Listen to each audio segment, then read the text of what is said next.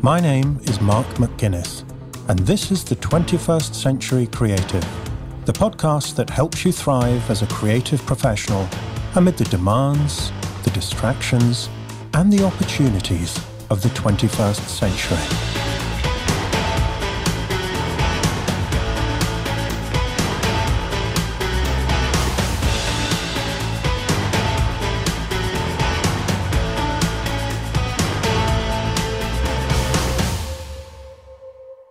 Welcome to episode 2 of the 21st Century Creative. This week I have something really special for you. My guest is Steven Pressfield, author of The War of Art and a string of other best-selling books. Steve's given me a terrific interview in which he really lets rip about some of the myths about creativity that hold us back. So I'm expecting howls of protest as well as shrieks of joy in response to this one. Steve has also set you a great creative challenge at the end of the interview. So if you've ever wondered what it would be like to have Steven Pressfield mentor you and set you assignments that would help you grow as a creator, today's your chance. Have a listen to the interview and take part in his challenge. Before I go any further, I'd like to say a big thank you for all the emails, tweets, and comments about the first episode of the show. I'm sure you know how it feels when you work on a big creative project for months and months before it sees the light of day. You go through all kinds of stages. One day you're full of confidence, the next you're full of doubts. Well, I've been through all of that these past few months preparing the podcast. And it's been so nice to get such a positive response this week. I'm really thrilled to hear you're enjoying the show so far and looking forward to the rest of Season 1. A special thank you to those of you who've written to let me know you have subscribed to the show in iTunes. If you haven't done that yet and you'd like to take a moment to do it right now, it's a little thing that can make a big difference to the show. One of the things iTunes looks for is the number of subscribers, and so it can really help a new show like this become more visible in the iTunes store. Thanks also to everyone who took part in Scott Belsky's creative challenge last week. There are 3 copies of Scott's book, Making Ideas Happen, winging their way to the 3 lucky winners. And last weekend, I sent a bonus recording with my feedback on the challenge to everyone on the 21st Century Creative mailing list. So if you'd like to get the recording with feedback on this week's challenge, go to 21stcenturycreative.fm/bonus. The final thank yous I'd like to say this week are to 2 very talented people who helped me produce the show. Firstly, Irene Hoffman, who designed the show's identity. Irene designs all my books, so you may recognize her iconic style from the covers of my books. Also, thank you to Javier Whaler, who composed all the music and the sound effects for the show. It's really important to me that the show has a distinctive sonic as well as visual identity, and it's been great to hear people telling me they're enjoying the music. Javier and his team are also responsible for all the sound production and editing, which thankfully leaves me free to focus on the content. On a personal note, I've just returned from a life-enhancing experience. I spent a week in the Orkney Islands off the north coast of Scotland, taking a class with the legendary voice teacher Kristin Linklater. We were learning how to recite some of the speeches and sonnets of William Shakespeare. Now, most of the group were professional actors who are a lot more extroverted than I am, so I was a little out of my comfort zone. I do aim to practice what I preach about leaning into your edge and stepping out of your comfort zone. And it was also terrific fun. I mean, I love Shakespeare, and having spent so many years reading him, it was so exciting to be up on the stage, speaking the speech myself. In case you're wondering, I chose the famous speech from Richard III at the beginning of the play. So you never know, I might record that and let you hear it someday. And you will definitely be hearing more about the Linklater voice work later in Season 1 of the podcast. For now, I will just say, if you're an actor or if you use your voice professionally in any way, I can wholeheartedly recommend taking one of Kristin's classes. To learn more about her courses, go to linklatervoice.com. Right, on with the show.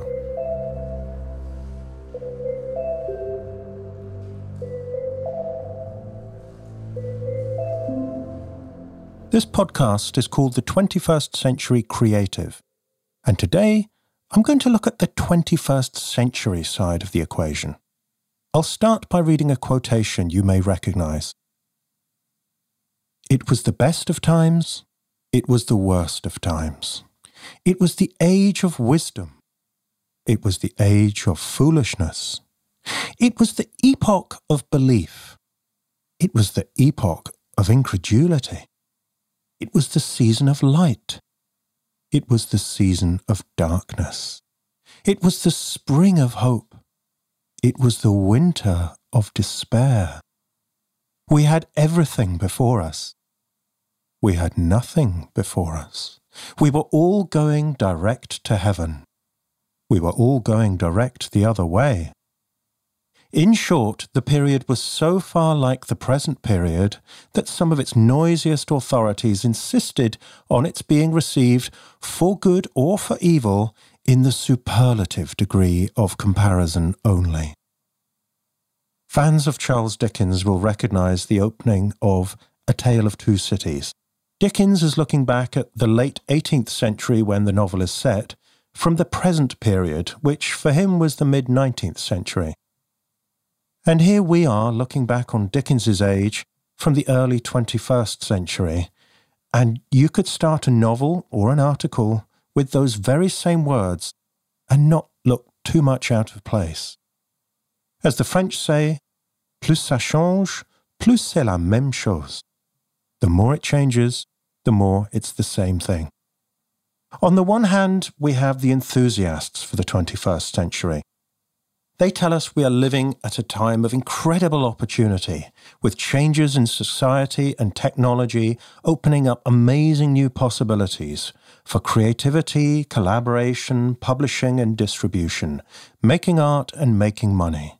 If you can just find your 1,000 true fans, you too can travel the world and live the life of your dreams as a creative, entrepreneurial, digital nomad ninja rock star. And you can do all of this because the means of production are in your pocket and on your desktop. Not like the bad old days when they were in the factories of big bad capitalists, or the printing presses of publishers, or the studios of record labels or Hollywood. The gatekeepers have gone away, and the creatives can come out to play. On the other hand is the voice of doom. The people telling us we are living in an age of trivia, with the attention spans of goldfish thanks to the internet and social media, where we spend more time answering email and posting on Facebook than doing meaningful work, where file sharing, piracy and the internet in general mean creators can't earn a living anymore. Musicians complain no one pays for music anymore. Photographers complain everyone's using stock photography, so no one pays for real photography. Writers and publishers complain that Amazon and ebooks are destroying publishing and killing literature. Not to mention climate change, terrorism, economic insecurity, and all those robots coming to steal our jobs. Now, I'll admit I'm an enthusiast. You would be surprised if I were creating a podcast called The 21st Century Creative if I didn't think this was a time of opportunity and possibility for creatives. But I'm human. I can feel the pressure. I have lots to do. Sometimes it feels hard to keep up. Technology can be distracting and annoying. I can get depressed by stories in the news and anxious about what life will be like for my children when they grow up. I can feel the temptation to look back at the past and see it as a golden age, when there was a slower pace of life, free of distraction, making it easier to focus. When artists were valued and rewarded, and people paid for music and movies instead of stealing them, and so on. Now, one project I'm working on at the moment is a translation of Geoffrey Chaucer's long poem, Troilus and Cressida, into modern English verse from the original medieval English. It's really long and really difficult. We're talking 8,000 lines of rhyme royal, which is a strict 7-line stanza form. It takes concentration. It's not easy to carve out the time required.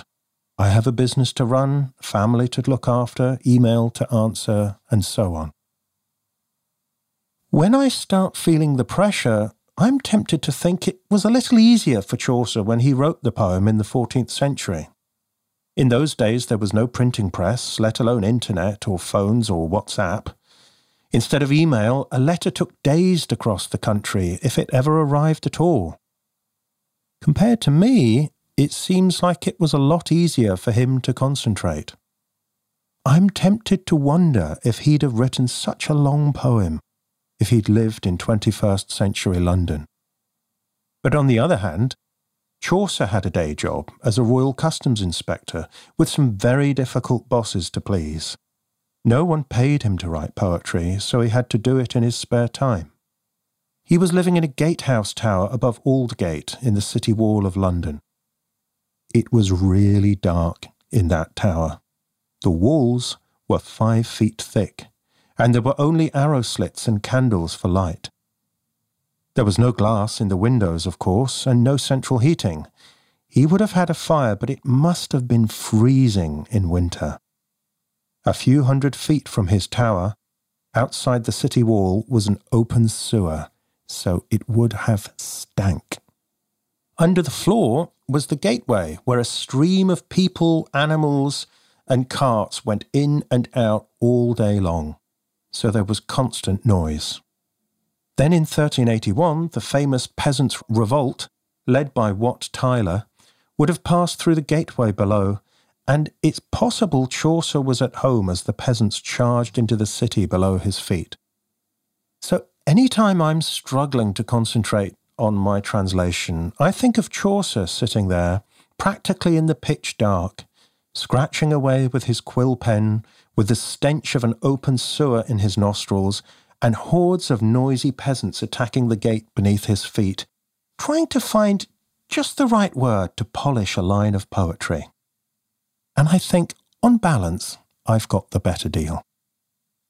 So, I am an enthusiast for the new era, but I'm not blind to the downside. I don't think this is a brave new world with no problems. In lots of ways, it's more challenging and unsettling than the good old days, whenever they were. If we look closely, we'll see that the pros and cons of our age are actually mirror images. The internet connects us but distracts us. Technology makes things convenient, but it also makes us anxious. Amazon Kindle is the greatest opportunity for writers and the biggest threat. One person's entrepreneurial opportunity is another person's job insecurity.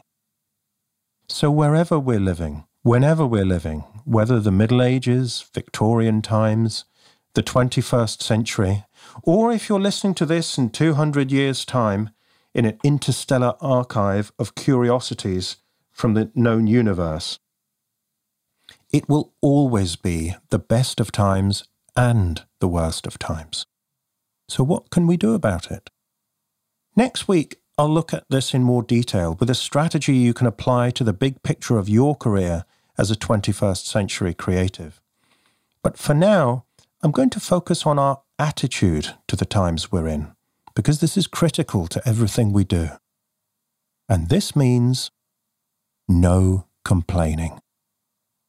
Complaining is a creativity killer. If you are complaining, you cannot be creating. If you are a serial complainer, that will become a dead weight, dragging you down as a creator. And it really doesn't matter how justified your complaint is. It won't change reality. So by clogging up your mind with complaints and stoking the negative feelings, you're shooting yourself in the foot as a creator. To help you stop complaining, here's a simple practice I learned from the monks at Amaravati Buddhist Monastery when I attended a retreat there years ago. It's called metta meditation. Now, metta translates as compassion or loving kindness. You start by focusing your attention on your body and trying to feel compassion for its aches and pains. Then you focus outwards, toward your family and friends, wishing them well. Then colleagues and acquaintances, then complete strangers, all the way out to the people you can't stand. These are your enemies, the people who hurt you in the past or who threaten you in the present. Now, realistically, you're not going to start feeling compassion for these people, at least not straight away. And it's even going to be a challenge to get to a place of acceptance, because it's really hard to accept someone you despise, someone who's hurt you, someone who threatens something you cherish. So the retreat leader suggested, if we can't manage compassion or acceptance, we simply acknowledge this person's existence. We don't have to like them. We can carry on hating them or feeling revulsion or whatever, but we simply acknowledge that we share the planet with them. So try practicing this with your biggest bugbears about 21st century life, whether that's Starbucks, email, Amazon, inequality, climate change, or the people who voted the other way to you. So, firstly, each time you encounter your bugbear, become aware of the temptation to complain and resist it. If you realize you've already started complaining, interrupt the complaint by switching your attention to what you can see and hear right around you in the moment.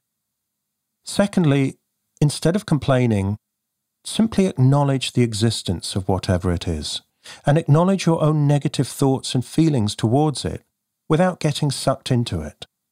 Keep practicing this and notice the effect it has on you. If you're like me and a lot of people who practice this, what you're likely to discover is that because you're simply acknowledging, you're not resisting reality anymore. So you can be more focused, more present, more creative, and more resourceful.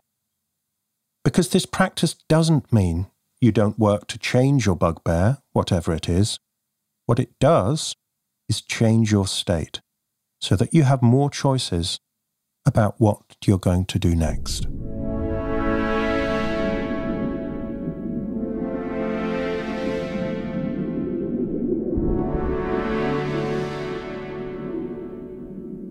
Over the past 20 years, I've coached hundreds of creatives, and I've noticed that the ones who succeed professionally, as well as creatively, are the ones who invest in their own development.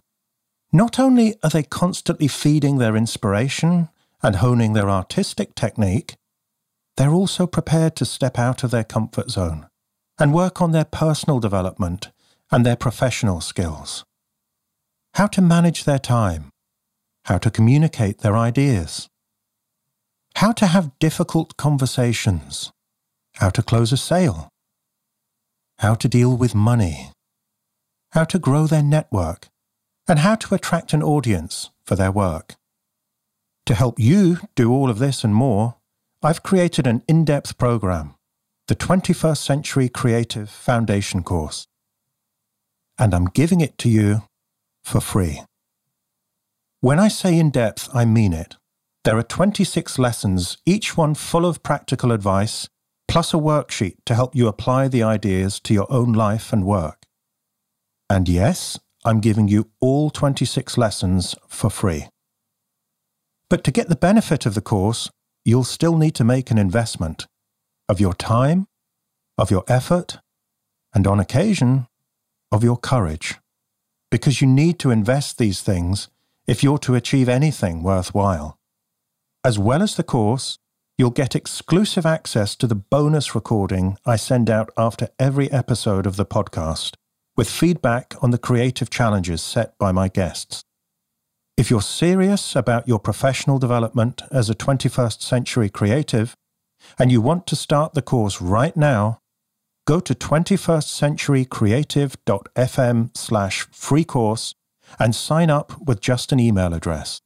That's 21stcenturycreative.fm/free course.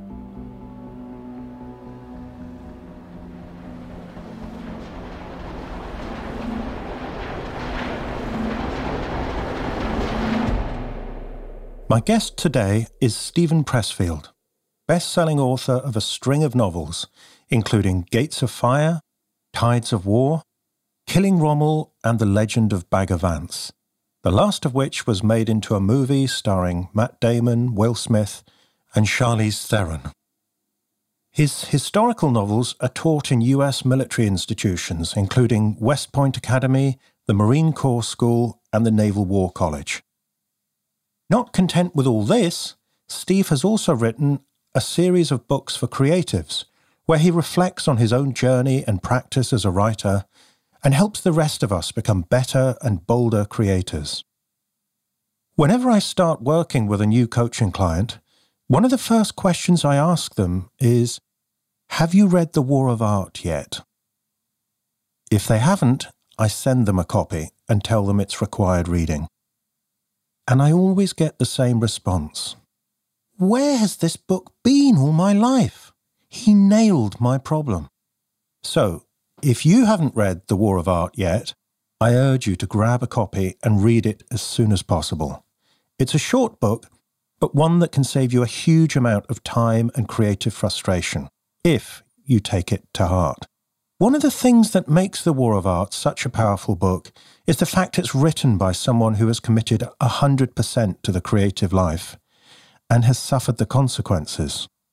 It's hard-won wisdom, and the book gives us glimpses of Steve's long apprenticeship as a writer wrestling his inner demons, while struggling to find the time and money to write a series of novels that were then rejected over and over again by publishers. In his latest novel, The Knowledge, Steve gives us a lot more than glimpses of his former life. He describes The Knowledge as my real-life writer's coming-of-age story and the origin tale of the War of Art. I asked Steve if he would be willing to talk about The Knowledge and to share his thoughts on the relationship between truth and fiction, and he generously agreed. It's a terrific interview where he not only shares some great lessons from his own experience, he also lets rip about some of the biggest myths about creativity that can hold us back. So whatever path you're on as a creator, I'm confident you'll find this a compelling listen.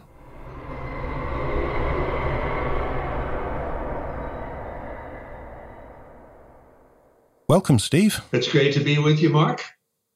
On the inside page of every one of your books, you can see two strands of your writing in the list of your fiction and your non-fiction books. But the line between the two is often blurred. You've written novels based on true historical events, novels based on imagination or conjecture, and novels that are a mixture of true and imaginary events. You've also written non-fiction that reads like fiction, such as The Lion's Gate. In Nobody Wants to Read Your Shit, you even say at one point that non-fiction is fiction. And on your blog recently, you've written that fiction is the truth. I think your latest book, The Knowledge, is the one that draws the two strands together. But before we come to that, how do you see the relationship between fiction and non-fiction in the big picture of your writing? That's a great question, Mark. Some of my nonfiction has been, or a lot of it has been sort of self-help, right? Like The War of Art, which is in many ways sort of an overt expression of the theme that's in almost all of the novels. And the theme is sort of that life is a battle or life is a war, and particularly an internal war. As you know, as a poet, and as every writer knows that sat down in front of the blank page, it is a war inside your own head to be able to have the discipline and the patience and everything to do the work. That's my sort of self-help nonfiction has really been, like I say, just the overt statement of that. Here's what's going on inside my head. Yeah. Now, do you want to talk about The Lion's Gate a little, about what I nonfiction? Yeah, I'm really curious about that. What I mean by nonfiction is fiction is that you need to tell it as a story. Nonfiction. If it's a memoir that you're writing, or the true story of your grandmother, and fighting the Nazis or something like that. It needs to be told according to the same rules of storytelling that a fiction writer would use. In other words, the piece needs, if you want people to actually read it, right, and be interested and keep turning the pages and not stop after page, 32. Meaning, when I say it needs to be structured like fiction, it has to have a climax, it has to have a hero, it has to have a theme, it has to have an inciting incident in the beginning that kind of hooks the reader. It has to have, a number of acts, act 1, act 2, act 3, or maybe 5 acts or something like that, like a drama, where the progressive complications unspool through the middle, and it has to pay off in a climax. And so when I was writing The Lion's Gate, which is about the Six-Day War, the Arab-Israeli War of 1967, I interviewed about 70 Israeli fighter pilots and tank commanders and that sort of thing. And so I had this enormous pile of stuff, tape recordings. And I basically just thought of it as a novel. I used the same, not that I made anything up. I couldn't make anything up. But I definitely designed it around a theme. I figured out what the theme was. I figured out what the climax would have to be. And I structured it just as if I were doing a movie for 20th Century Fox or doing a novel for Random House. You see, I can imagine some people listening to this and experiencing, if you'll pardon the word, experiencing a little resistance. They might say, well... That's crazy, yeah. And say, well, but surely if we're telling the truth, you have to tell the honest, plain, unvarnished truth. I'm not saying you're not telling the truth. All I'm saying is that it has to be structured in a certain way if you want people to read it. Right. For instance, if you look at the typical biography of somebody, or if, let's say, you or I decided we were going to write the biography of our grandmother who sailed from Ireland as a young girl and moved to America and blah, blah, blah, right? The typical lame biography starts out with so-and-so was born, in Dorset, whatever the date was, and then they describe the cottage they lived in, and then they went to school here, and already, if I'm a reader, I'm sound asleep, And whereas, and now that's the truth, right? You're telling the truth, but you're telling the truth you're violating the rules of storytelling in telling that truth, because you're just going chronologically from A to Z, and that's just not a very exciting way of telling a story. If you look at any great story, The Godfather or Hamlet or anything, would we start with Hamlet with he was born, and then we talk about him going to school, he did that and that, No. It's a bit better with the ghost coming in, isn't it? Works a little better, doesn't it? Yeah. Who was it who said, drama is life with all the boring bits taken out? Exactly. But it's even more than that. It's structured in such a way that the story starts with Hamlet's ghost appearing and telling him, hey, your dad didn't die a natural death. He was murdered. And you, buddy, you've got to, avenge it, So that if we're readers or if we're sitting in the theater, we're hooked by that. And now the story has some propulsion, some momentum, and we're going to sit still. We're going to say to ourselves, ooh, I can't wait to hear what happens next. That's storytelling. Okay, so that storytelling skill and structure is what hooks us. We're in trance, we're glued to our seats, or we're glued to the book, and we want to know what happens next, and it gives us excitement. And by the way, Mark, that doesn't have to violate the truth if you're doing nonfiction. Right. You just pick something that truly happened, but that is an inciting incident, what a dramatist would call an inciting incident. But does it give us more than excitement? You've used the word the truth quite a lot. Is there some aspect of the truth that comes out through this structure? That's a great question. It's a great question. And the answer, as you know, is yes, yes, yes. Because in an inciting incident, in other words, that moment that hooks you in a story, when the story begins, when it literally begins, when you pass the point that is what you might call setup, if it's a true, great, inciting incident, the theme of the story is embedded in that inciting incident. And not only is the theme embedded, but the climax of the story is embedded in the inciting incident. To give you like a really crass example, you know those movies with Liam Neeson called Taken, where his daughter, yes, his daughter gets kidnapped, right? And there's right. For those people who are listening who haven't seen the movie Taken, Liam Neeson's daughter gets kidnapped by some bad guys at the very start of the movie. That's kind of the setup. And then somehow they call him, or he calls them, or something, or they demand a ransom. And he says to them on the phone call, he basically tells them that he's a killer himself.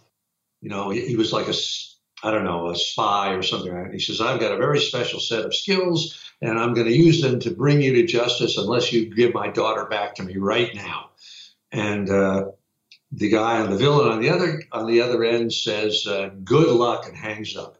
So that's the inciting incident of that thing. Now we're sort of hooked, but also built into that inciting incident is the climax, in the sense that as we're moviegoers and are watching this, we know the climax is going to be Liam Neeson catches up to the bad guys and it gets his revenge, right?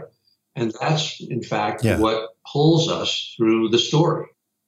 So anyway, that's another sort of storytelling principle. So just so we're clear about the terminology, the inciting incident is something that happens that gets the story rolling. It gives the main character their motivation. Yes, and it also, it's the moment when the hero, or the main character, acquires his or her purpose. For instance, when Hamlet's ghost appears, when his father appears to him and tells him, right, I was murdered by my brother, your uncle, and he's now sitting on the throne of Denmark.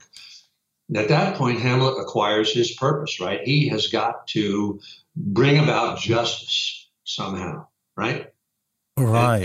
And it's another thing that in storytelling principle that obviously propels us into the story, because the story is, as you know, Mark, it's the hero, the protagonist, overcoming obstacles to achieve his desire or his want or his need. So the inciting incident is that moment, like with Liam Neeson. The phone call tells him his daughter's kidnapped. Now we know what his purpose is. I'm going to get my daughter back. And that's really the rest of the movie. So the structure really reveals the purpose or the meaning, the inner truth. Yes. And the structure is based around the theme of what the story is about. So let's say the Lionsgate, let's say I or anybody who's going to tell the story of the 6-Day War. So it has to sort of start with the enemy, 5 Arab nations, rolling their tanks up to the border of Israel and declaring that their aim is to wipe Israel off the map. So when Israel sort of gets its act together over the feuding sides of should they appeal to the UN, blah, blah, blah, blah, blah, and they decide, okay, we're going to attack first. That's the start of the story. So if I'm telling that true thing as a story, I'm thinking, it's nonfiction, but I'm thinking of it like fiction. And I'm thinking, I need an inciting incident. I need a climax. And I'm going to structure this vast pile of material that I have in that way. Okay, well, then that brings us quite neatly to the knowledge, because here, obviously I've read the book and I've read your writing about it. As I understand it, this book was born out of a long struggle that you had to express a personal truth, or to tell your own story. And, well, maybe you could say a bit more about how you resolve that. Yeah, okay. So it's so hard to talk about something of your own stuff. But The Knowledge is a novel set in New York City in the 1970s, at a time when in my real life I was actually driving a taxi cab and struggling to be a writer, to learn how to be a writer. And The Knowledge, of course, being a Brit, it refers to the knowledge of London that all London taxi drivers have to learn before they can get their certificate or whatever it is. And so the book started, again, we're talking about fiction and nonfiction, Mark, here. It started with of real life events that truly happened to me as being struggling to be a writer. And from there, I sort of used that as kind of the spine and the theme of the story.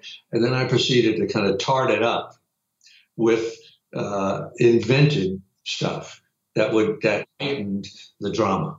So it became fiction, even though it started as truth. Right. And, because I think you said a lot of it was about you, the struggling writer, it's kind of hard to make that dramatic or cinematic. Right. That's why it had to be tarted up. Yeah. Right. So before we go further into that, then, maybe you could talk a bit, because you've said it's like the origin story of the War of Art, which most people listening to this will have read the War of Art. It's been such a kind of almost like a talisman, I think, for a lot of creatives, that book, that it really articulates a deep truth about the struggle that we have as creators in coming to terms with the forces of internal resistance, when we set ourselves a big creative challenge or dream. What made you want to kind of unpack that and come up with an origin story? That's another great question, Mark. It really was... let's see, how can I say this? I've been trying to do this for about 40 years, actually, tell this story. The origin story of the War of Art really is a real personal story that has to do with my marriage at the time and some bad things that I did that I felt, terrible about my whole life, and that I wanted to, if not redeem myself from, at least sort of express. Mm-hmm. So that was sort of my personal motivation for wanting to do this. I've been trying for decades to find a way to tell that story, and always without success. And at some point, about a year and a half ago, I thought I had kind of an idea of how that would work, of a way to tell that story, to fictionalize it and make it work. And when I say make it work, I mean make it. Had I told it straight out, it would be boring, interior, self-pitying, etc. So it needed to be fictionalized in a way to make it sort of fit for human consumption. I like Shakespeare's phrase. He says, the truest poetry is the most feigning. Yes, absolutely. That's what I mean when I say that nonfiction is fiction. That's another meaning. Mm. So, how did you go about I love your phrase, tarting it up. What was the principle that you used? Because I know that you didn't just, invent aliens and spaceships and, magical powers and stuff just to kind of give us a load of pyrotechnics. As I understand it, you've used some very important principles about how you would dramatize it. To answer that, it's another great question, Mark. Let me cite another example first of tarting something up. And it's a great example, I think. It's Hemingway's book, The Sun Also Rises. And if you remember the book, it's about, takes place after World War I. And it has, protagonist is an American journalist named Jake Barnes, and he's in love with a British titled lady named Lady Brett Ashley. And it's kind of a story of dissolute expatriates who have all been kind of ruined by the war, by their experiences in the war. And it's the lost generation, right? Yeah. And the events are basically, they're not that interesting. It's like a few people, a couple of guys, and Lady Brett Ashley, they go from Paris, where they're living, to the Pamplona in Spain for the running of the bulls and the bullfights. And, some stuff happens along the way. But so it's nothing out of the ordinary. But how Hemingway tarted it up was he gave his hero, Jake Barnes, who's the narrator of the story, the American journalist, he gave him an emasculating war wound. And in other words, that's fiction, right? Yeah. But it's fiction on theme, because it was the external expression of what had happened to these young men in the war. They'd been ruined by the war. Yeah. So that was, to me, absolutely a legitimate way to heighten the drama of, basically a normalish story. Mm. So that's one way to take it. Hemingway was dealing with an internal story, with what had happened to his generation because of the experiences they had in the war. And he made it external by giving his protagonist this emasculating wound that was symbolic of it. Okay, so back to my story, The Knowledge, which was about, the boring part is about a struggling writer trying to finish a book and to sort of redeem himself from failures that way in the past that had deeply hurt his young wife.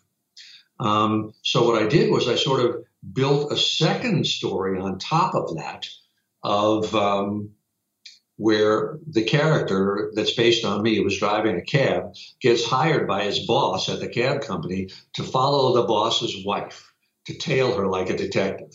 And from there on, a bunch of sort of crazy, private eye-ish type of stuff happens. But what turns out to make the story fiction is that the boss turns out to be a gangster who's dealing with the same issues of guilt and redemption that the character that's me is dealing with. But he's dealing with them on a very, very visual level, with guns and murders and stuff like that.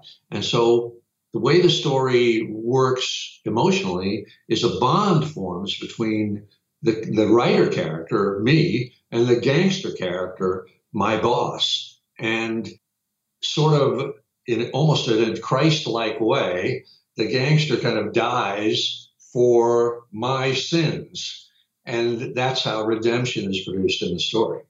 And so it sounds kind of boring when you talk about it, but I think it works. But that's how I tarted it up.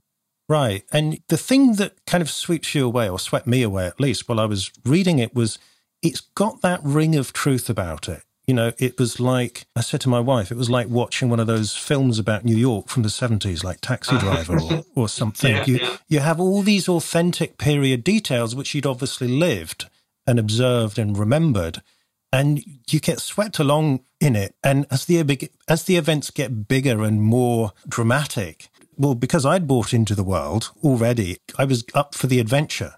I love the idea that it's an extension of the truth, and maybe it's like a what if this had happened as well. It's like it's more like an as well, isn't it? Instead of an bolting something on, it feels organic. Well, I hope that's the way it works. Let me throw in one other principle for our writer listeners, that in terms of tarting up that story, tarting up the truth, what I was really doing was I was making the internal external. Right. In other words, I was taking the interior drama of a writer struggling to write a book, which, as you say, is not cinematic, it's boring, it's tedious, but by making it a sort of a private eye story, I could bring in things like car chases and guns and, shady women and things like that, and make it external, make it visual, make the invisible visible. And another thing that helped me tremendously in working on this is my partner and editor, Sean Coyne.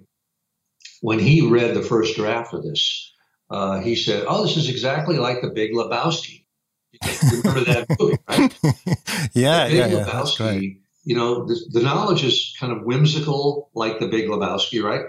And it also the concept of The Big Lebowski with Jeff Bridges is it's basically a detective story, only instead of a hard-bitten private eye, it's like this lovable stoner slacker, the dude, right, who kind of stumbles his way through a mystery, right? He gets hired to find somebody, then he gets hired to find somebody else. He gets beaten up, blah, blah, blah, blah, blah. So when Sean said that to me about this story, I said, that's exactly right. The character and that sort of gave me, which I hadn't even realized, what the genre of the story was. The genre was a private eye story. And so that helped enormously from a writer's point of view. And I'll talk more about that if you want me to. But yeah, please do, Steve. Go ahead. Okay, this is I'm a big believer in genre.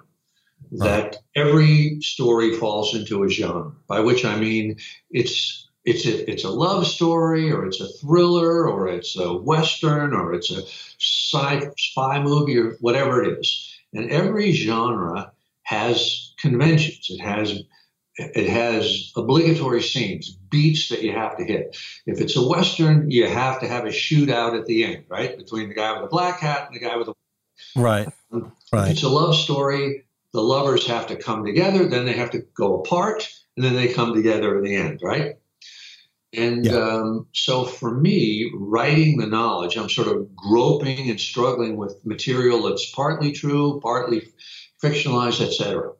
Once I realized as a writer that the genre is a private eye story, now I'm halfway home, because I can sort of say to myself, well, what are the conventions of a private eye story? What do we have to have in here? And for an example, one of the things that happens in every private eye movie is the private eye gets beat up, right? Think about Chinatown, Jack Nicholson, they cut his nose, and he goes out to the orchard, he gets beaten up by the guys out there. And if you think of the Big Lebowski, he gets beaten up like 3 or 4 times. And so I literally said to myself, as I'm structuring this, well, I got to have my character, a character based on me, I got to have him beaten up at least once. So I figured out, well, how am I going to do that? And then another thing that always happens in private eye movies in this genre is the private eye is hired first to do one thing, find so-and-so, right? Yeah. And then somewhere halfway through the movie, he gets hired to find somebody else. Like it's usually he's hired to find a woman. He finds the woman, and then the woman says, let me give you twice as much money to find somebody else, right? Which happens in the Big Lebowski and in Chinatown and everything else. So I thought, well, I got to have that scene too. And that helps me enormously. So I'm just saying that for our writers in the audience, that if you can identify the genre of the piece you're working on, and sometimes it's 2 or more genres, sometimes they're mixed together. Sometimes it's a Western and it's also science fiction. But that will help you, because then you can go, the certain conventions of the genre that you've got to hit. So once you identify the genre, you actually think, well, what are these scenes that I have to have in this? And that's actually becomes a guide for you. Exactly. Just like if you and I were sailing to Tahiti, and somebody says, well, you have to go to Honolulu first, and then you have to, you catch the current and so and so and so and so, and that gives us a chart that we can follow. We obviously know that we have to, if we're leaving Los Angeles, we have to head west. We can't head east, right? Right. Well, I suppose we could if we were Columbus, but. Yeah, you want to go the long way around, yeah.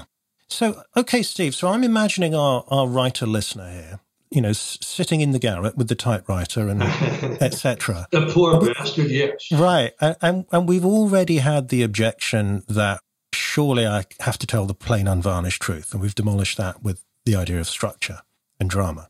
But now I can imagine him coming up and saying, well, hang on a minute, what's all this about genre and scenes I have to write? Can't I express myself? Isn't this going to be a restriction on my creativity?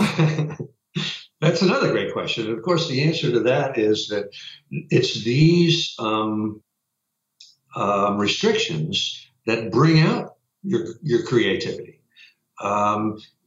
Shakespeare wrote according absolutely to restrictions, right? 3-act structure or 5-act structure.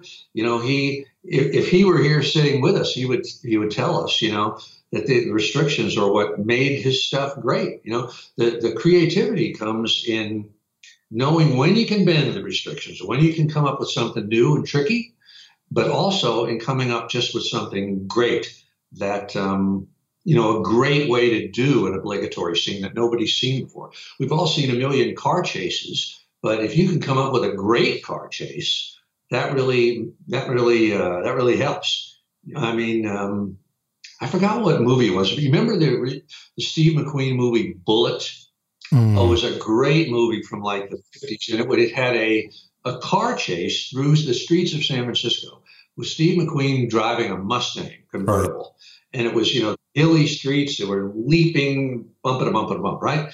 Then someone, I can't remember what movie this was, but I think it was a Clint Eastwood movie where they had another car chase, but it was the car that was doing the chasing was a model car, and it was loaded with a bomb.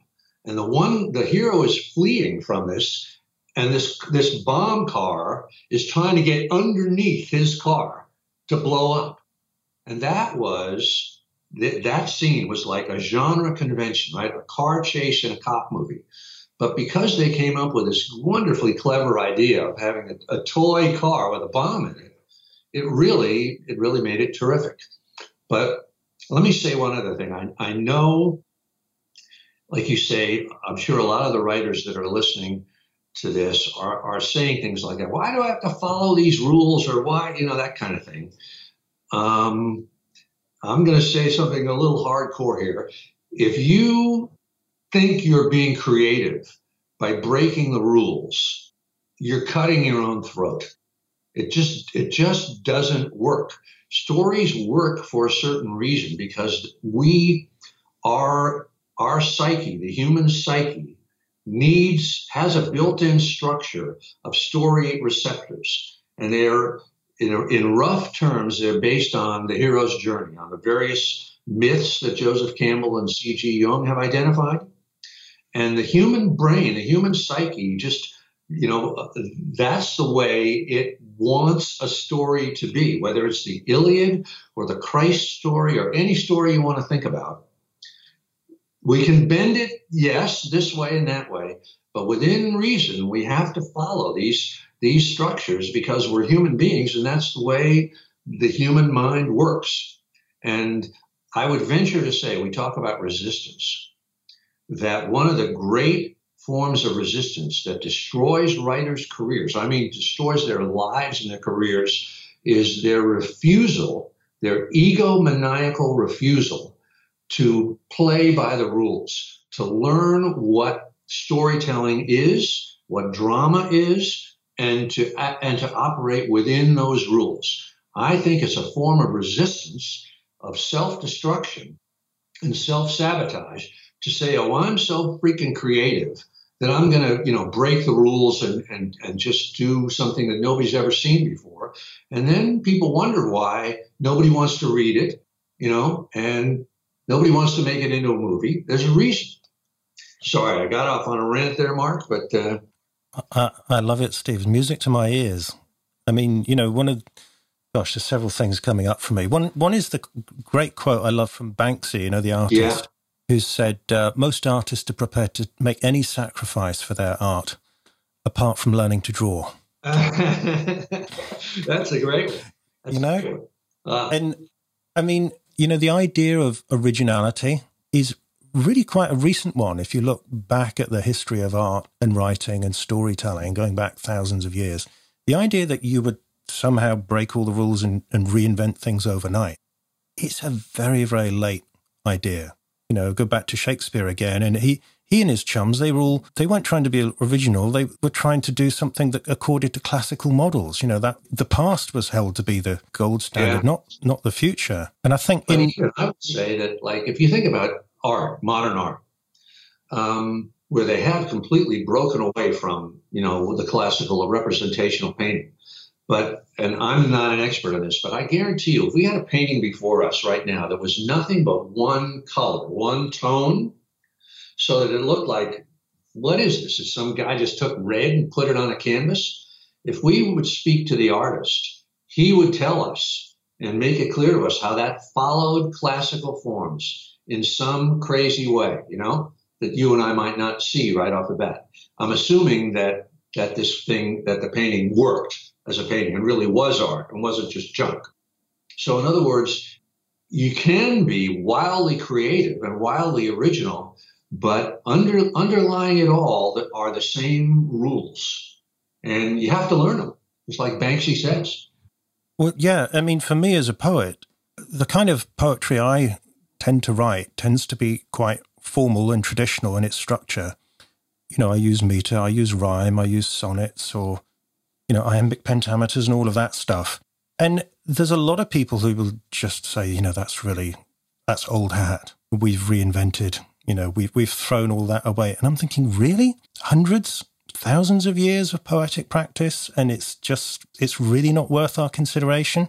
You know, and it's like, you know, your artist example, one reason that artist would be able to tell us is because they love art so much that they would have consumed, you know, they would have looked at all the other, you know, the whole history of art, just as any great poet will have read, you know, the great works of the past. And, you know, the same with a novelist. I mean, if you don't love the art, why are you practicing? And I would bet too, Mark, that if we got out like some avant-garde poetry, the farthest out there is, and showed it to you, that you'd be able to show us how it might seem like it's breaking all the rules, but it isn't, you know, because you know what you're talking about. I don't, but I'm sure you would be able to show us how it did, you know, work within, you know, it obviously broke some rules, but it stayed within the, you know, cosmic structure that works.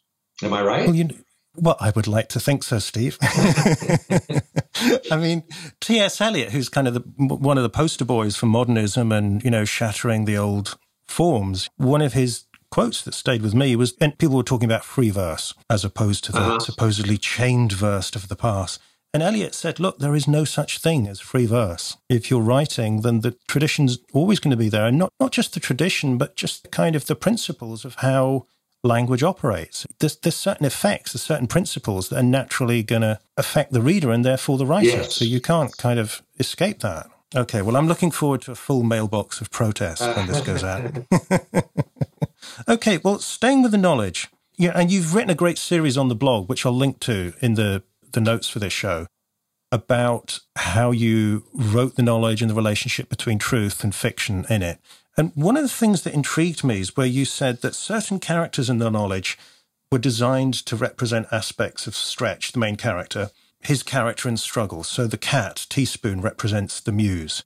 The gangsters who represent, you know, who beat him up and give him a hard time, represent different aspects of distraction. But, I mean, it doesn't read like the kind of allegory that we get in something like, say, The Pilgrim's Progress, where he's really hitting us over the head with names like the Giant Despair and the Slough of Despond. Yeah. And you kind of feel like you're being prodded to get the lesson.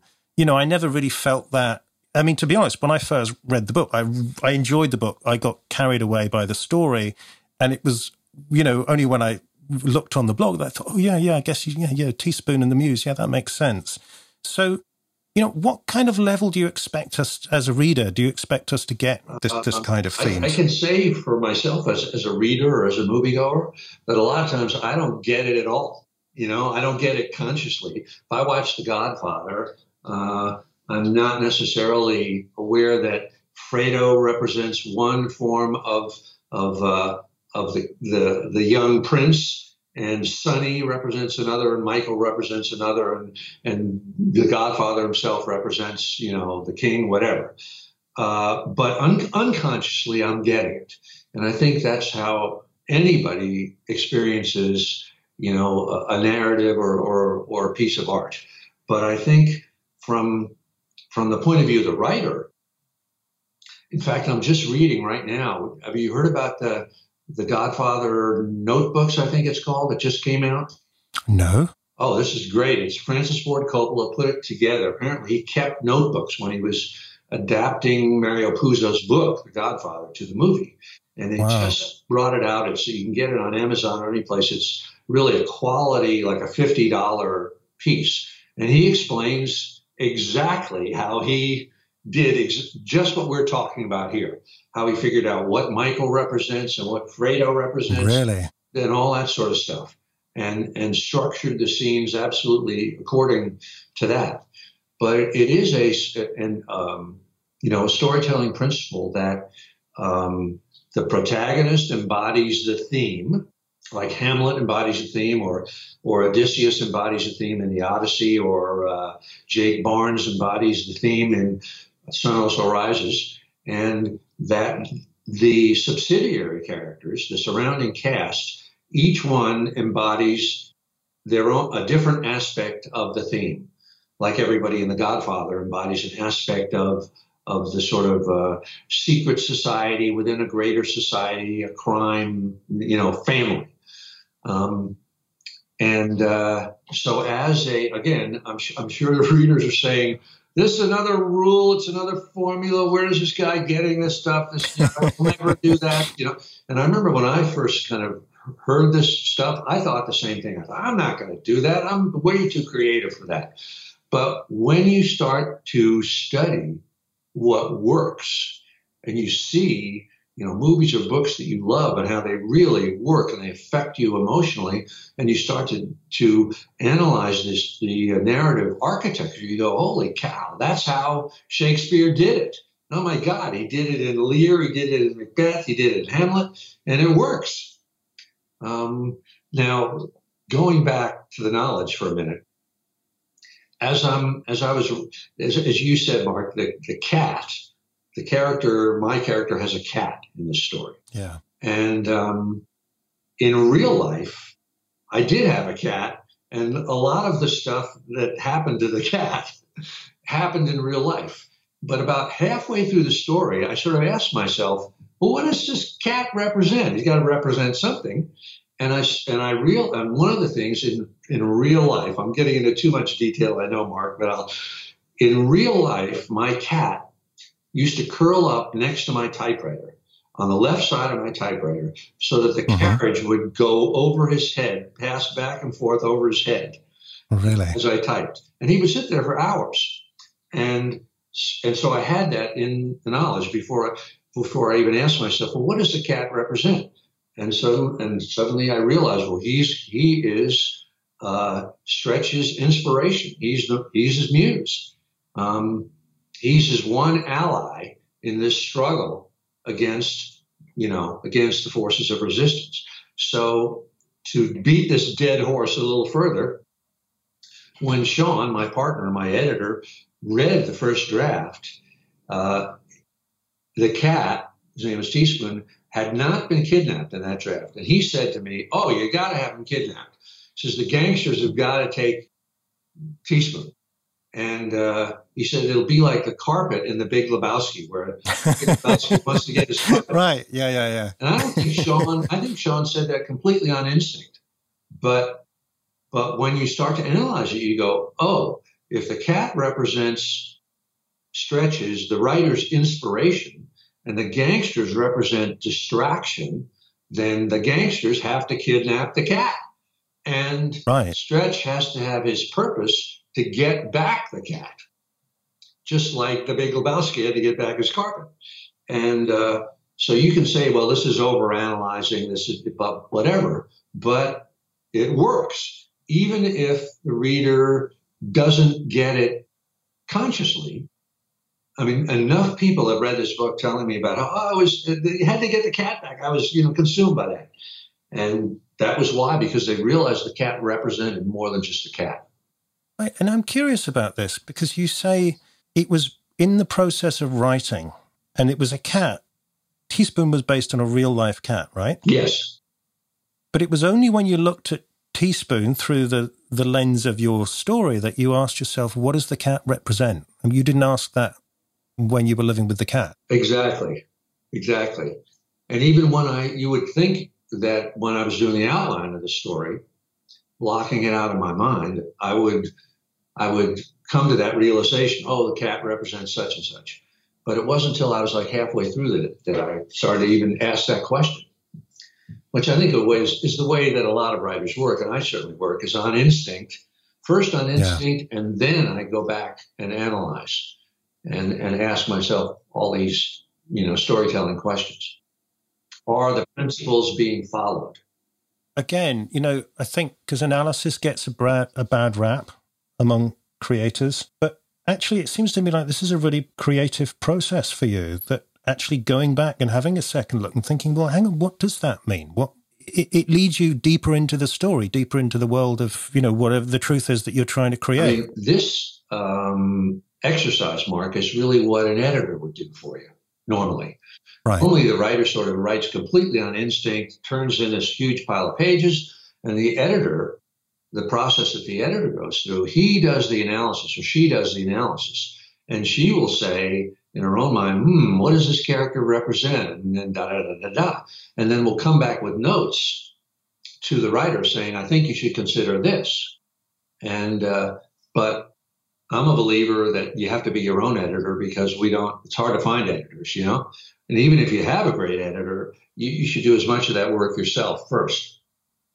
So I do try to first I'll spew it out on instinct, and then I'll kind of pull back to the 30,000 foot level altitude and kind of look at it with fresh objective eyes and see, does this thing adhere to storytelling principles that I know work? And if not, what do I need to do? And I think that analysis really helps. It helps you fix things. And let me get off on another rant here while we're talking. Go for it. Sean, who's a wonderful editor, my partner in Black Irish Books, has told me these horror stories that turn my hair white, if it wasn't white already, of working with, over his career, working with writers where they will write, this enormous book, years of work, and it'll be flawed, violating certain principles. Sean will read it. He'll give them notes, tell them, here's what you have to do. You have to fix this, this, and this. And the writers will not do it. And the book invariably fails to find a publisher. And that is, again, to me, resistance, self-sabotage. The writer's ego becomes so attached to, his first pass or whatever, that he can't pull back and make changes. And that's sort of the real moment that separates the men from the boys, separates the amateurs from the professionals.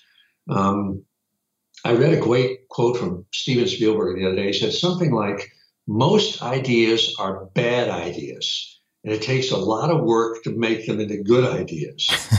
That's why the process takes so long. And what he meant by that, I think, is that we all kind of spew it out first, and then we go, oh, we got to fix this. I got to change this. I got to cut that. I got to move that over here. But a lot of times writers will refuse to do that. They'll just resist. They'll say, this is it. I love it. This is the way it is. Take it out to the publishing companies the way it is. And then it gets taken out and nobody buys it. And it's the writer's fault. It's the writer's fault for not making the changes that need to be made. Yeah. I think it's going back to one of your key terms, turning pro. One of the signs of the pro is that they will take the feedback. Yes. But they also know where to get it. I mean, you can't get feedback from all and sundry. I mean, you've got True. But I think you're right. It's really hard to develop if you don't have that source, or if you can't become it for yourself, if there's nobody out there. It's really hard. You're absolutely right. To find somebody that can actually read and give you a good read, it's really rare. 1 in 100, I would say. And certainly not your wife and not your friends and not the people in your writers group. They're a bunch of idiots. I'll take that blanket statement right now. It's really hard to find somebody. In many ways, you just have to train yourself.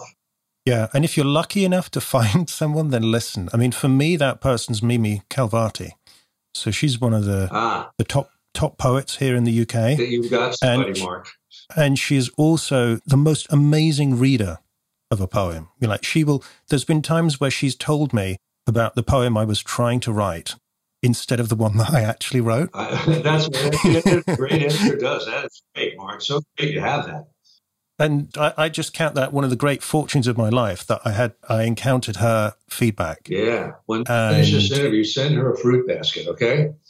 Right, will do. Okay, we've slayed plenty of sacred cows. Here's something I think would be really good for us to kind of finish on, if we can do it without giving away too much of the climax of the knowledge, because one of the other principles that you've talked about is the all is lost moment. Yes. But what do you mean by that? And how does that, as far as you can talk about it in the knowledge without spoiling the surprise, how does it play out? Your mailbox is going to fill up with more angry people when I talk about this. I had never heard of the all is lost moment until I got to Hollywood as a screenwriter. And, you'd turn in a script or you'd write a script on spec and people, the executives or directors or whatever would say, well, where's the all is lost moment? What's the all is lost moment here? And I'd go, what? What's that? And the all is lost moment in Hollywood parlance usually comes about 3/4 of the way through the movie or maybe sometime around the start of the third act. And it's the moment when the protagonist is as far away from his goal as possible. And if you look for it in the movies, you will see it in almost every movie there is. When Luke Skywalker is attacking the Death Star in his X-Wing, right? Mm-hmm. Somehow the defenses are too strong and he can't get through. Oh my God, the Death Star is going to destroy the universe. That's the all is lost moment. Right. And the all is lost moment is almost always followed immediately by an epiphanal moment, I call it, where either the hero, him or herself, comes up with some sort of something that changes the parameter, or some external force comes in. So in Star Wars, the first Star Wars, Obi-Wan Kenobi sort of appears as a magical spirit and says, trust the Force, Luke, trust the Force, right? And Luke turns off his targeting mechanism on his, whatever you call it, his instrument panel. Yeah. And he just goes in on instinct and he blows up the Death Star, right? Now that's obviously, I'm sure your listeners are going, oh, what dribble, but I'm just citing that as an example. So there, at least in movies, there's always an all is lost moment, and there's always an epiphany moment immediately after that. I could give you other examples, but I won't bore you to death. Now, what was our question again, Mark? It was about in the knowledge. What can you say about it in relation to the knowledge? Great.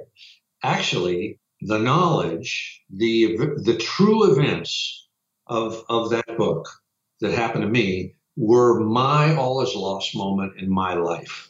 My primary. I mean, we all have hundreds of all is lost moments, but that was my primary all is lost moment. And also the epiphany moment that came right after that. And what that was in real life was I finished my third novel. The first two hadn't been published, couldn't find a publisher. They were no good. This is over a 12-year period of working on these books. I finished the third one, and it too didn't get published. And I knew that I just didn't have the strength to do another one. And that was my real all is lost moment in my life. I really was at the point of thinking, should I hang myself or should I blow my brains out? I was with a gun. I was trying to figure out what form of suicide wouldn't inconvenience people too much. And my sort of epiphany moment in real life was to stop trying to write novels and move to Hollywood and try to write movies, and which I did. And which kind of turned the corner for me in terms of I became a pro after that. I kind of really took the craft seriously and started to learn it. So I've sort of on my blog, I kind of refer to this book, The Knowledge, as my all is lost moment, and and that's what it was. So and that moment of finishing the book and having it go down in flames happens in the knowledge, and is the all is lost moment in the knowledge, in the book. And I'm curious, you say that the all is lost moment, when things are at their lowest ebb, leads almost immediately to the epiphany, the insight. Why do you think that is? Why do you think there's such a close relationship between the two? I think it comes from real life. I mean, this is how real life works. I mean, another way of thinking about the all is lost moment is it's kind of a moment when a person hits a bottom. And let's say you or I, we wake up at 6 a.m, face down in a gutter with a bottle of Jim Beam beside us. And that's our all is lost moment. And suddenly we say to ourselves, oh my God, I am an alcoholic. Oh my God, I really do have a drinking problem. I've been in denial of it forever. That's the epiphany, that moment where you say, I do have a drinking problem. And then right after that, you say to yourself, I've got to turn this around. I can't go on living like this, right? So I think the all is lost moment for many writers is where they just try and try and try, and they just keep failing. And finally they have some catastrophic failure where it's the equivalent of waking up in the gutter, face down, and they say to themselves, this is not working. I've got to find a way to make this work. Either I'm going to stop writing or I'm going to change the way I go about it. So I think that's the epiphany following the all is lost moment. I think just reflects real life. So we're looking for what you did there. Maybe it was that decision. I'm going to take a different approach. This is, I'm banging my head against a brick wall. Yeah. Or another way to look at this, Mark, and this is also, I think a lot of times in our real lives and in fiction, we're in denial of some truth, right? That we're abusing our wife, or we really don't care about our children, or something like that, right? We're in denial of this, or we're using drugs, or we're drinking, or whatever it is. And the all is lost moment is the moment when something external makes us face that denial. Right.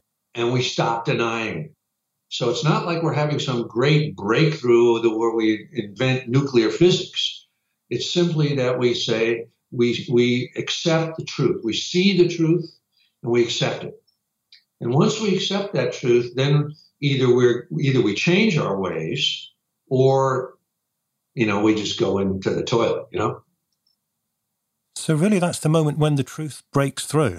Yeah, that's a great way of putting it. Yeah, which is sort of the definition of an epiphany. Yeah. Right? It's not as though we come up with some new breakthrough that we've never had.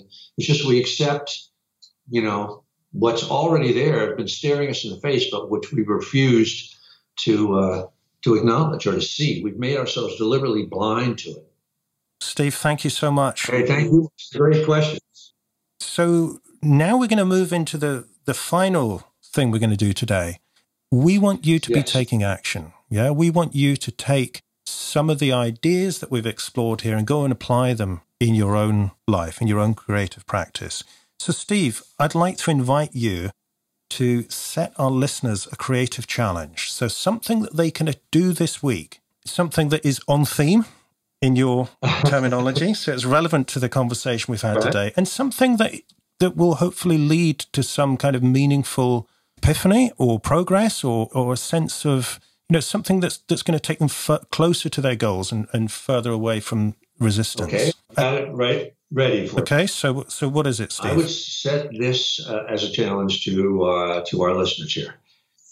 Examine your own life and ask yourself, did I have an all is lost moment? And if so, when was it? What happened?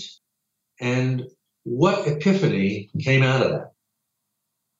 And like for me, I just told you what my lifetime all is lost moment was. And maybe our listeners will not have hit their all is lost moment yet. Maybe it's still in the future. Maybe they'll be lucky and they'll never have one. But I think it is a very interesting thing to ask yourself, where was the all is lost moment and the epiphany moment in my life? And usually, in fact, I'll say always, it's a real watershed moment. It's a turning point. You say that your life prior to that moment was one life, and your life since that moment has been another life. And I think this is a good exercise, and will help help us all as writers to keep that concept in mind of hitting bottom and then making a change. And if you watch movies and read books, look for the all is lost moment. You'll see it in almost every one. Thank you, Steve. That's a great challenge. So the challenge is for completion by the end of this week. That's Friday, the 9th of June. And if you'd like to take part, keep listening after the interview and I'll explain how it works. Steve has generously given 3 copies of his new book, The Knowledge, which we'll be giving to 3 of you who take part in the challenge. So like I say, if you want to take part and have a chance of winning the books, then keep listening after the interview. So, Steve, tell us more. Where can we find The Knowledge? Where can we find you online? Where should people go? The Knowledge, it's on Amazon. It's also on my own little publishing company, which is www.blackirishnbooks.com. And anybody can find me just on my name, StephenPressfield.com, Stephen with a V. And yeah, that's it. Great. And I would add a rider to that. You know, when you go to the website, make sure you sign up for Steve's mailing list and get the Writing Wednesdays posts on the blog. And you also have contributions from post every Wednesday, yeah. From Sean and Callie also contribute as well. And it is absolutely compelling stuff for any creative. I mean, the number of times I'll forward articles that Steve's written on the blog and to a client and say, look, you've got to read this. This speaks to your situation. So read the book, sign up for the blog, the mailing list, and benefit from Steve's wisdom. Okay, Steve, thank you very much. You've been really kind and generous, as always. And I'm really looking forward to seeing what people do with your challenge. Yeah, I'm really curious to see myself. And thank you so much, Mark. You know, it's like I almost never give interviews except to you and like a very tiny, handful of people, and anybody who listens to this can see why, because you ask such really thoughtful questions and you really know your stuff and you're a wonderful guy. So thank you very much. Okay, thanks, Steve. That's much appreciated.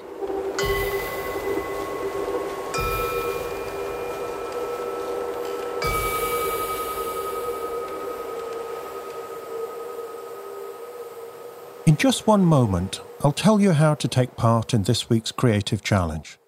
But before that, if you're enjoying the podcast, I'd like to ask you to do one thing very quickly that will really help the show, and that's to subscribe to the podcast in iTunes.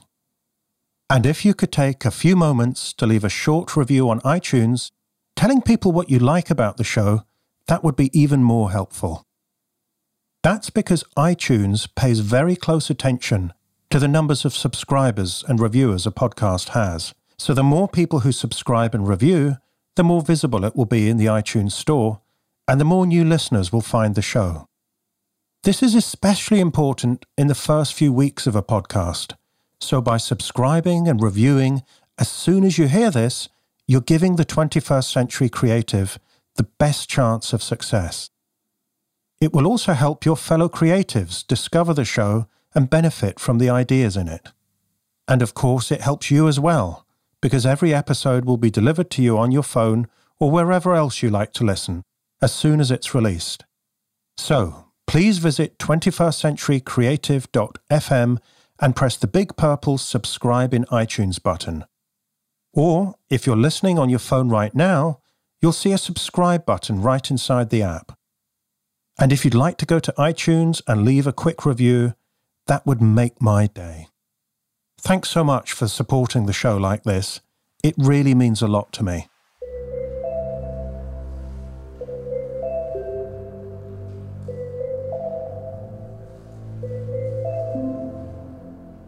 So Steve has set you a great creative challenge to tackle this week. If you want to take part, here's how the creative challenge works. In Steve's words, the challenge is to examine your own life and ask yourself, did I have an all is lost moment? And if so, when was it? What happened? And what epiphany, i.e. what big insight, came out of that? As Steve says, the all is lost moment is the moment when you hit rock bottom and you really do feel that all is lost in your life or your career, that you're as far away as it's possible to get from reaching your goal and realizing your dream or your ambition. But it's also a moment when you see the reality of your situation very clearly and gain a big insight from that. And somewhat paradoxically, this insight leads to a profound change in you that helps you move forwards towards the goal. So your life is very different before and after the all is lost moment. So, once you've given this some thought and you've identified your own all is lost moment, go to 21stcenturycreative.fm/2, as in the numeral 2, and leave a comment under the show notes describing your all is lost moment, the insight it gave you, and the changes you made as a result. The challenge closes at midnight United States Pacific Time this coming Friday, 9th of June 2017. Obviously, if you're listening after that date, the challenge has now closed, but you can still take part in future creative challenges. When you leave your comment, please don't share confidential or sensitive information, either about yourself or somebody else. So, for example, if you're describing your all is lost moment and it involves somebody else, you might want to leave out their name or change some of the identifying details.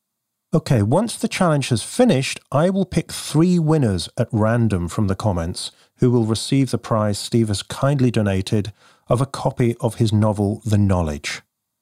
I want to stress I'm picking the winners at random. I'm not going to be judging the comments because the challenge isn't a competition. Over the weekend, I'm going to send you a bonus recording with my feedback on your comments and what we can all learn from the challenge. And for this challenge, I will share my own all is lost moment with you. Finally, the feedback recording will not be released on iTunes or anywhere else the podcast is syndicated. It will only be available via the 21st Century Creative email list. So to join the list, go to 21stcenturycreative.fm/bonus and enter your email address in the box. When you join the list, not only will you get the feedback recordings for every creative challenge after every episode, you'll also get the 21st Century Creative Foundation course, a free in-depth course to help you succeed as a creative professional. Okay, that's it for the challenge. You'll also find the instructions for the challenge in the show notes at 21stcenturycreative.fm/1. Have a great time with the challenge. I'm really looking forward to seeing what you make of it.